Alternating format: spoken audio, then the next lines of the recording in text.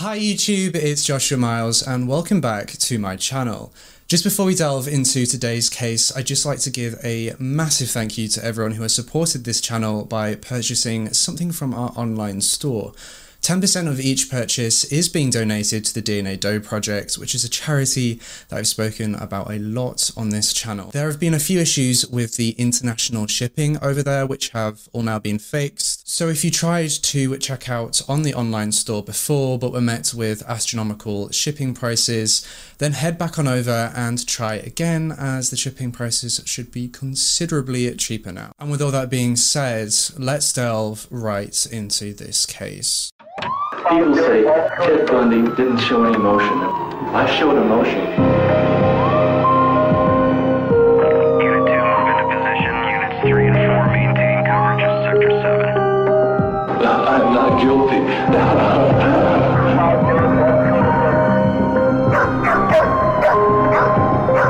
Open and clear. We have a visual.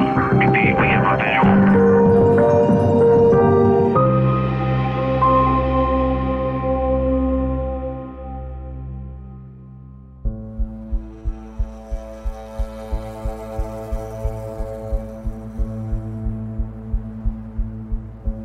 Schenectady County, New York, February 4th, 1986. A mother is brought in for questioning by the police following the untimely death of her 5-month-old baby.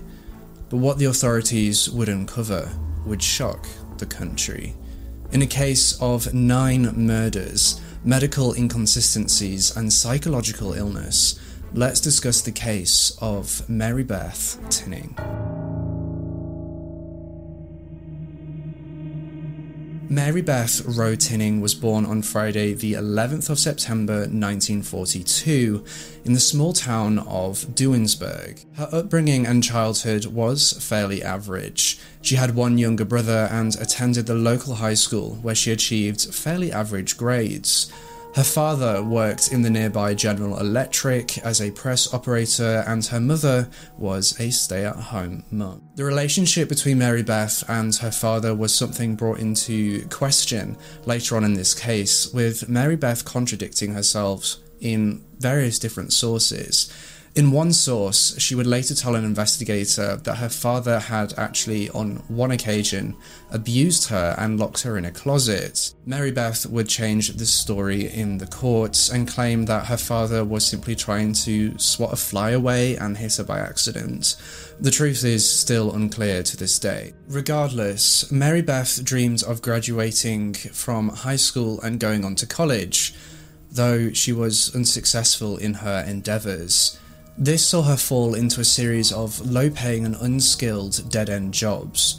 Her dreams of college had been shattered, and Marybeth's future career plans were uncertain. After a stint of going from job to job, Marybeth eventually began working as a nurse's aide at the Ellis Hospital in Schenectady. At this job, she was neither excelling in her position nor falling short. She was, as with her entire life up until now, just average. And this average achievement wasn't exclusive to her career and education, it also applied to her dating life. It's unclear whether Marybeth had been on many dates, but what we do know is that in 1963, a friend of hers set her up on a blind date, and the blind date went averagely well. Marybeth decided to see her date again, and the pair soon coupled up. Marybeth's boyfriend, Joe Tinning, was described by all those who knew him as being a somewhat shy and reserved man. He was kind, never got into trouble with the law, and he was polite. Joe actually worked for the same company that Marybeth's father worked for, General Electric. 2 years after the couple had first met on the blind date in 1965, Marybeth and Joe were married. The wedding, as with most of this case so far, was average, and the marriage too was average. It may seem harsh to hear, but Marybeth was simply average. Every aspect of her life was mediocre. Nothing was notable at all. And it wasn't long before the newlywed couple brought their first child into the world. Barbara Tinning was born on the 31st of May 1967, 2 years after Marybeth and Joe had married. 3 years later, on the 10th of January 1970, the couple welcomed another child into their family, who they called Joseph Tinning. The young family, as most families at the time, worked hard to support themselves and to give their children the best possible future. The year after the birth of their second child, Joseph Tinning, in 1971, Marybeth found herself to be with child for a third time. From the outside, this average family seemed to be succeeding in supporting themselves and their children, but behind closed doors, unseen red flags were presenting themselves. According to friends of the family, Marybeth was not the mother she portrayed herself to be. Marybeth's husband, Joe, absolutely adored children and loved every moment he spent with them, but Marybeth only seemed to love them as if they were accessories. She hated the mess they made, the sleepless nights, the changing of diapers, and the constant noise that comes along with bringing up children. Marybeth only liked her children as toys. She would quickly lose her temper with her kids and punish them for typical kid behaviour, such as making a mess while playing and just running around. And with a third baby on the way, Marybeth's sleepless nights were soon to become worse. Sadly, while Marybeth was 7 months pregnant with her third child, she received some devastating news. It was in October of that same year, 1971, when her father suddenly passed away after suffering a cardiac arrest. Marybeth suffered this loss with great pain, and she was surrounded with love and support from her friends to help her through that incredibly difficult period. 3 months later, on the 26th of December 1971, Marybeth gave birth to her third child, Jennifer Tinning. Though Marybeth and Joe would only have their newly born daughter in their lives for just over a week before she would be torn so tragically away from them. Shortly after Jennifer's birth, while still in the hospital, the baby, Jennifer, was diagnosed with meningitis, and 8 days after coming into the world, on the 3rd of January 1972, Jennifer Tinning passed away after fighting a severe infection. Jennifer was born within the walls of the hospital and lived her entire life within those walls without ever being able to go home. The loss of their third baby was understandably extremely devastating to the Tinning family. Marybeth had not long lost her father, and she had now lost her baby. Two tragic events which no doubtedly had a severely negative impact on her mental health. Marybeth's mental health had been fragile prior to these tragedies, with her friends noting her to have been acting in a strange manner and being somewhat distant. After the loss of Jennifer, understandably, Marybeth became even more distant. But the unwritten universal rule of 3 would bring a third tragedy to the young family. 17 days after Jennifer's passing, on the 20th of January 1972, Joseph Jr., the couple's second child, was rushed to the emergency room after reportedly suffering from some kind of a seizure. The doctors immediately put Joseph Jr. under observation while they ran a whole manner of tests to establish the causes of the seizure, though their tests yielded no results.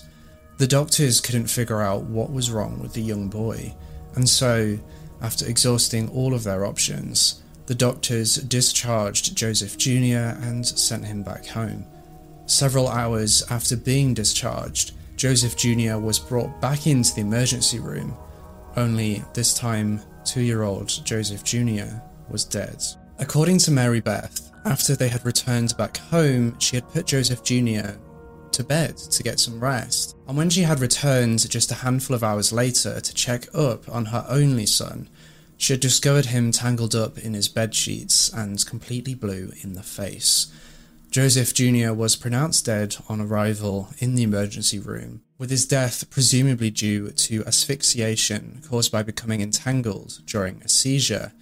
An autopsy was not ordered due to this presumption, and he was released to the morgue. Marybeth's entire family and all of her friends flocked to be by her side to support her through the third tragedy in less than 6 months.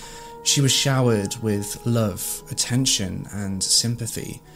It's important to note that friends of the family would later tell investigators that Marybeth's behaviour was very strange while being consoled.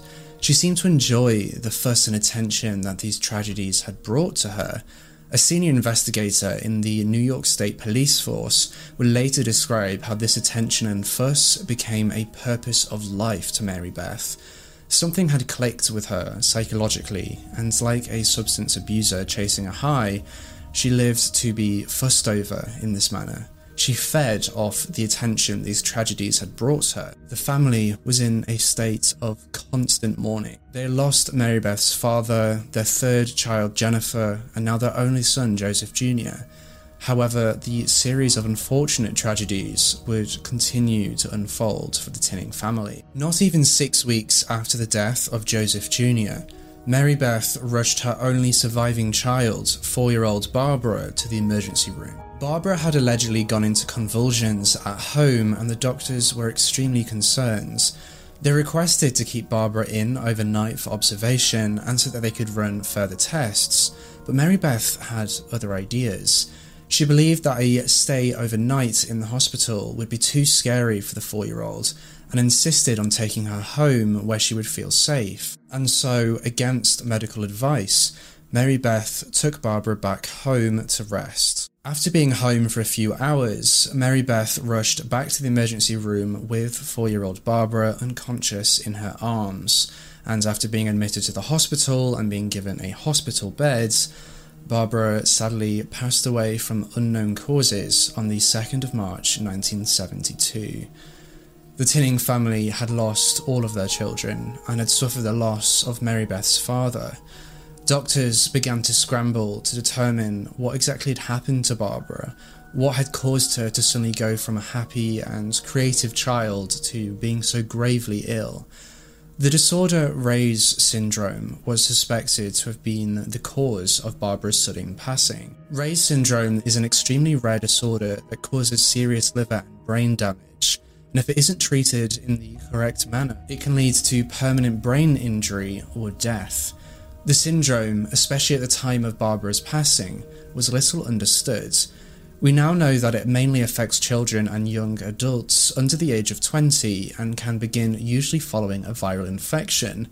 It was never proven that Barbara had actually succumbed to Ray's syndrome, largely due to the lack of understanding of the disorder at the time. It was only ever suspected. All of Marybeth and Joe Tinning's children had died within 90 days of one another.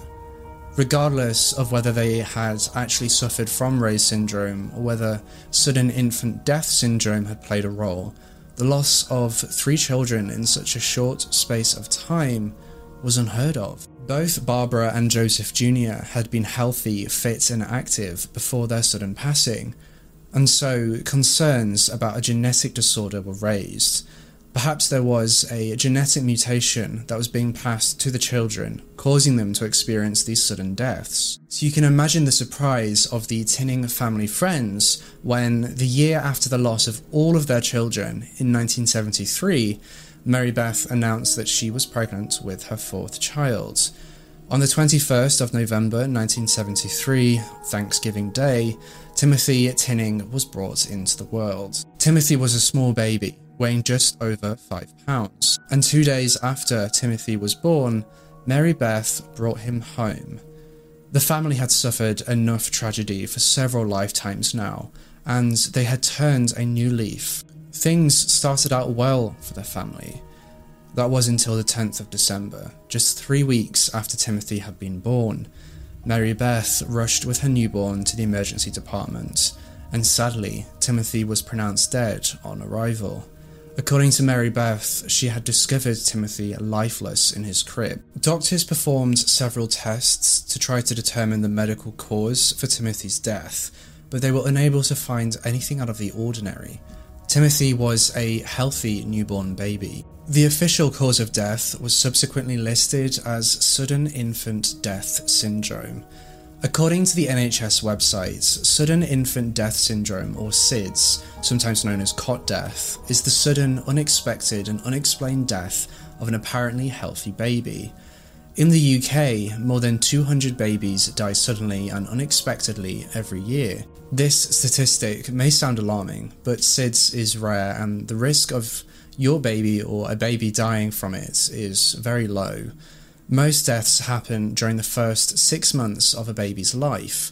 Infants born prematurely or with a low birth rate are at a greater risk. SIDS also tends to be slightly more common in baby boys. Sudden infant death syndrome usually occurs when a baby is asleep, although it can occasionally happen while they're awake. The exact cause of this syndrome is unknown, but it's thought to be down to a combination of factors.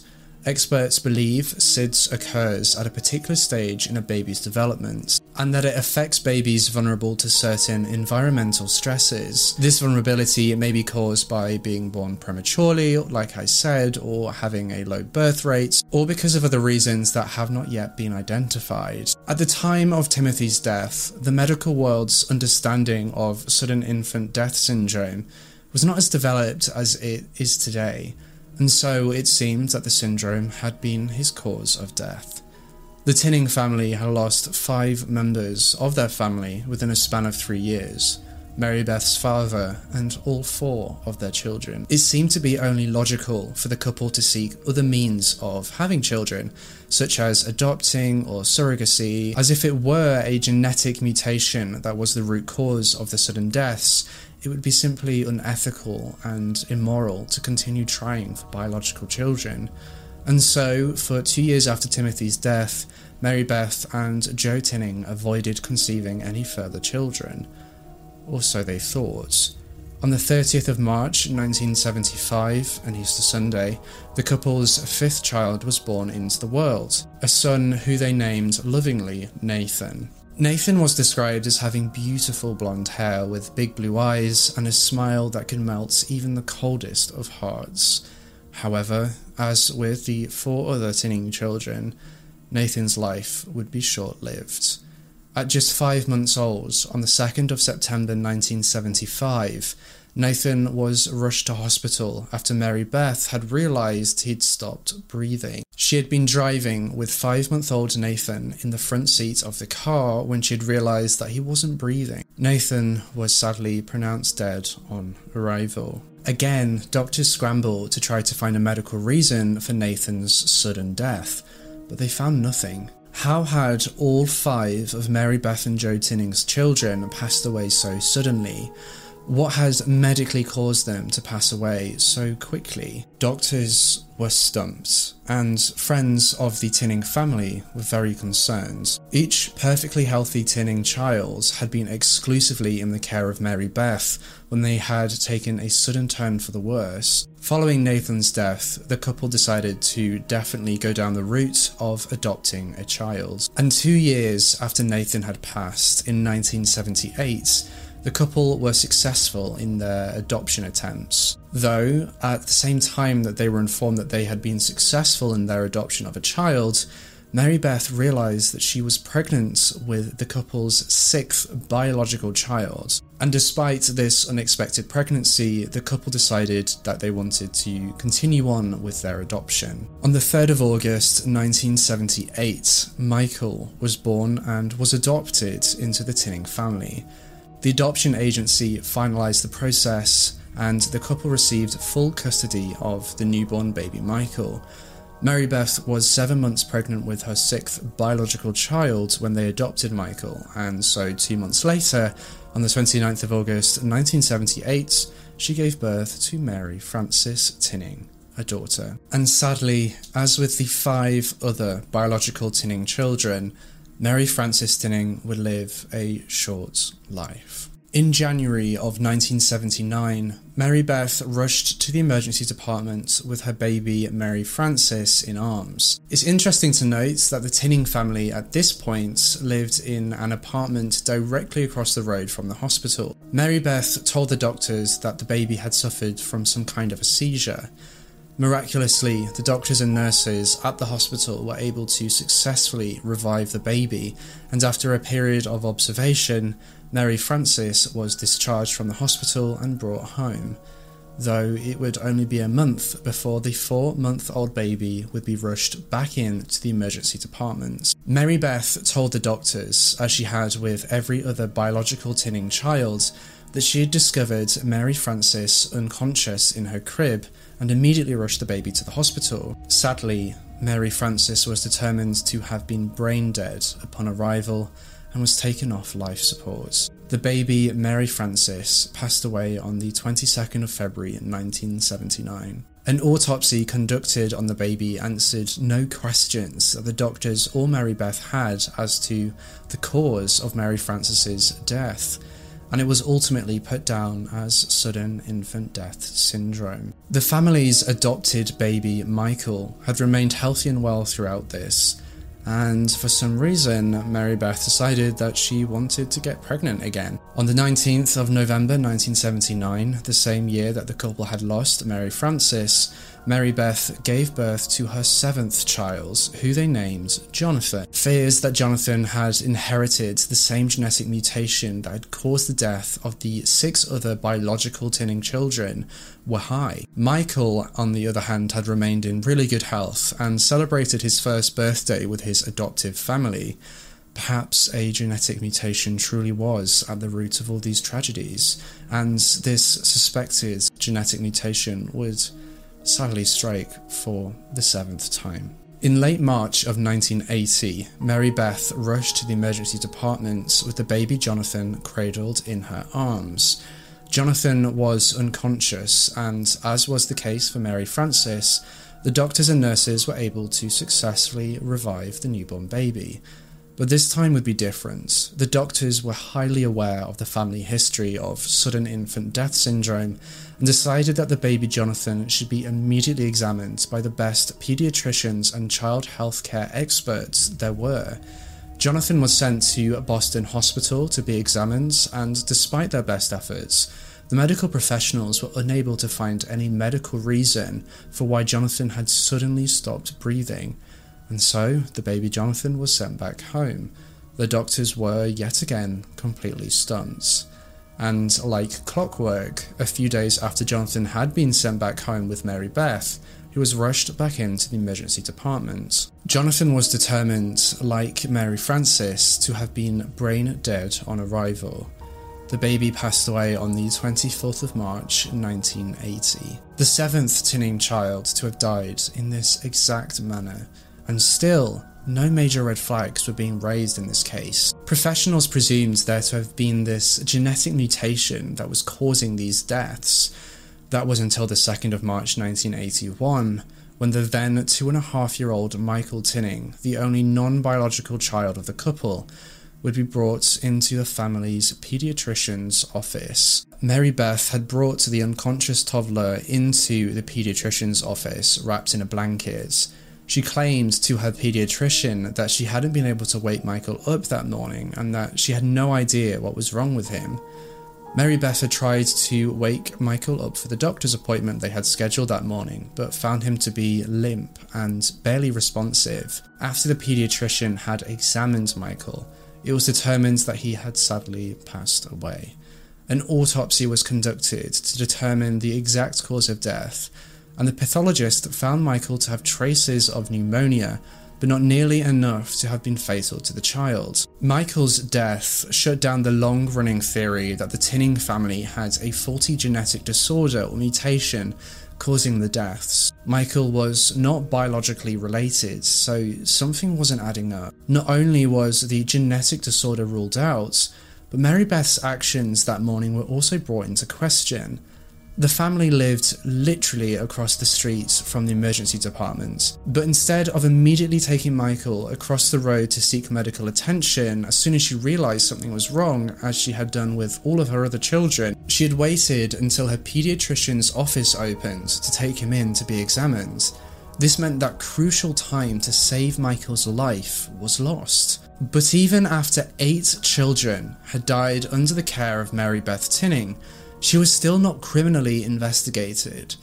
It would sadly take the death of the family's 9th child before any action would be taken. On the 22nd of August 1985, the now 42-year-old Marybeth Tinning gave birth to her 8th biological child, her 9th child overall, who she named Tammy Lynn. And as has been the story for all of the children in Marybeth's case, Tammy Lynn's life would be short-lived.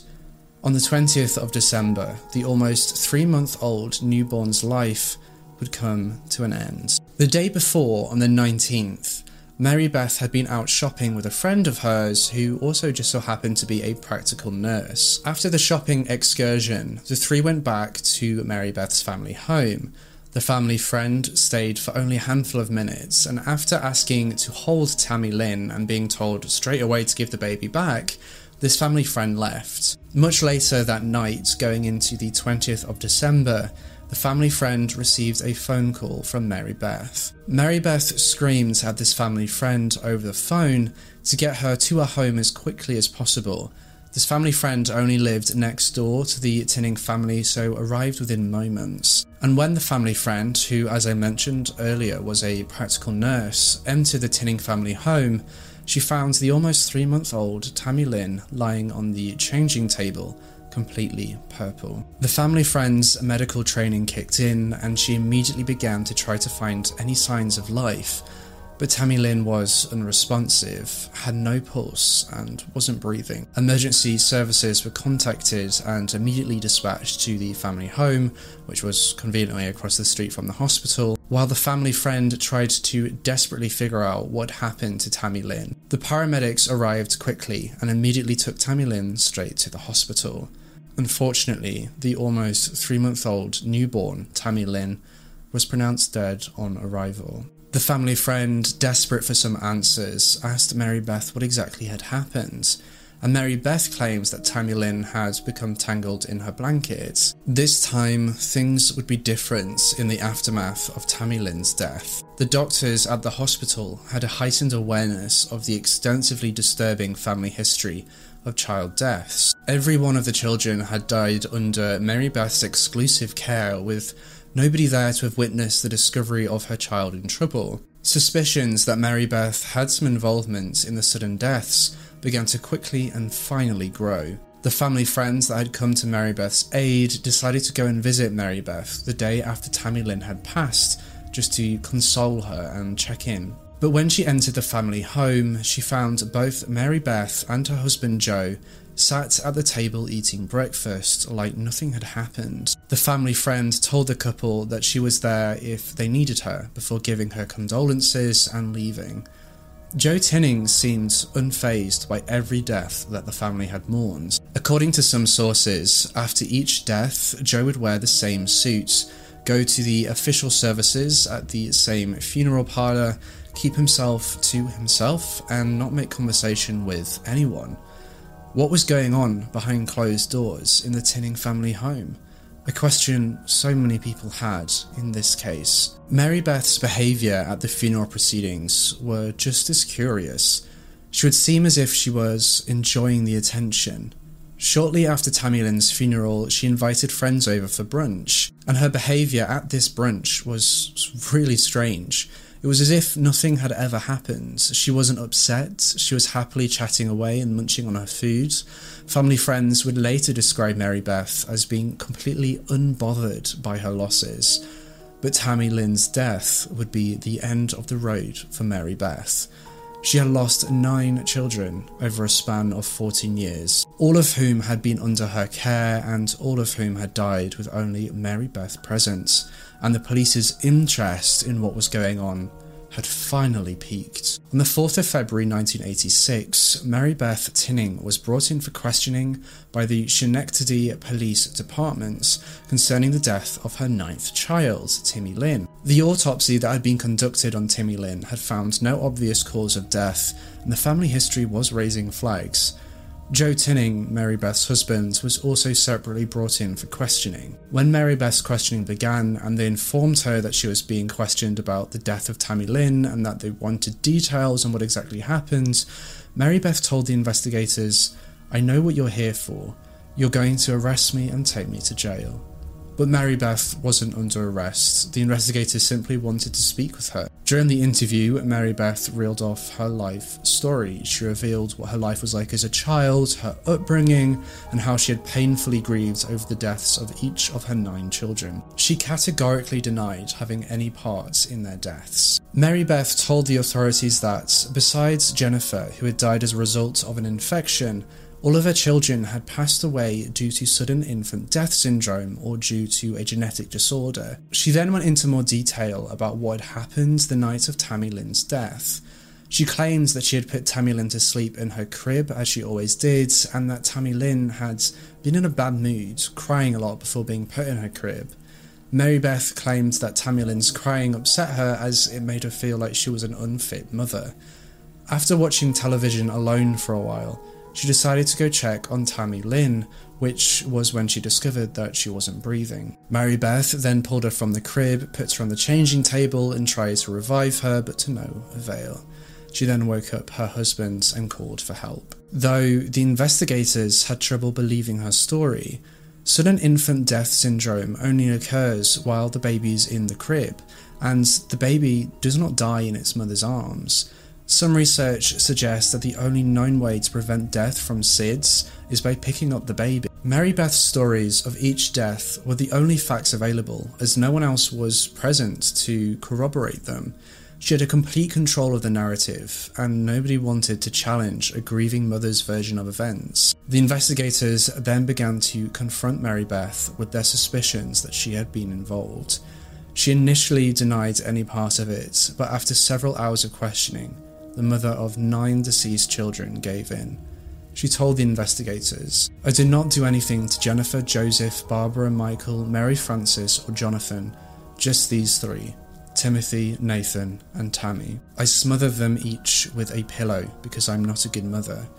I'm not a good mother because of the other children." At the end of the interview, Marybeth was permitted to meet with her husband Joe in the interrogation room. The conversation was short, and Joe asked Marybeth to only tell him the truth.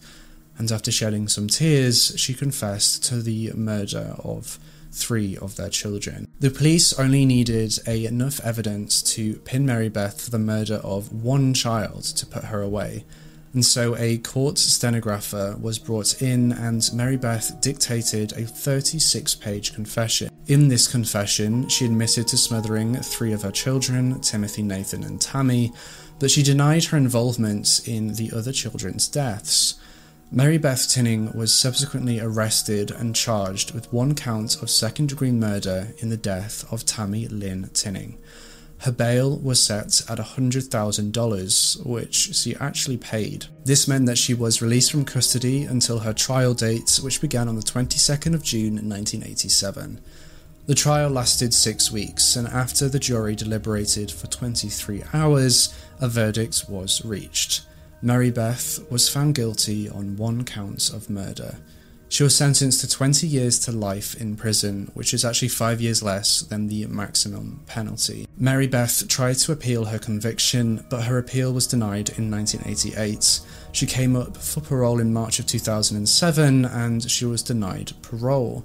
She went before the parole board again in 2009, 2011, 2015 and 2017, but was denied parole each time. At the age of 76, Marybeth Tinning went before the parole board again in 2018, though this time she was successful and was granted parole, being released on the 21st of August 2018. To this day, she denies having any involvement in all but 3 of her kids' deaths.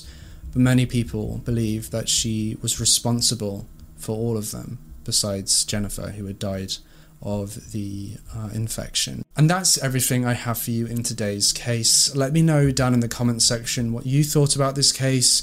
It is one that is painful to delve into. The unnecessary deaths and the lack of proper investigation from the start really infuriates me. Make sure you subscribe to this channel and that you've hit that bell icon so you can be notified every single time I post a brand new true crime video just like this one. And make sure you jump over to my store, joshuamiles.shop, and get yourself something from there. 10% of each purchase is being donated to the DNA Doe project. And with all that being said, I'll see you in the next case.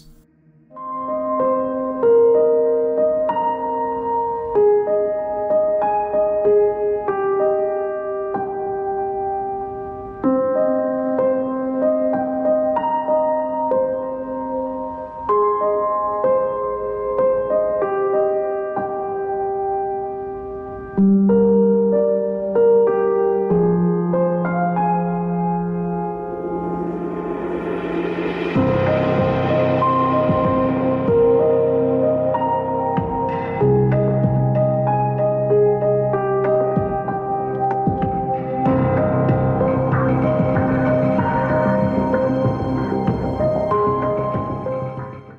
goodbye to your credit card rewards. Greedy corporate mega stores, led by Walmart and Target, are pushing for a law in Congress to take away your hard-earned cash back and travel points to line their pockets. The Durbin-Marshall credit card bill would enact harmful credit card routing mandates that would end credit card rewards as we know it. If you love your credit card rewards, tell your lawmakers, hands off my rewards. Tell them to oppose the Durbin-Marshall credit card bill.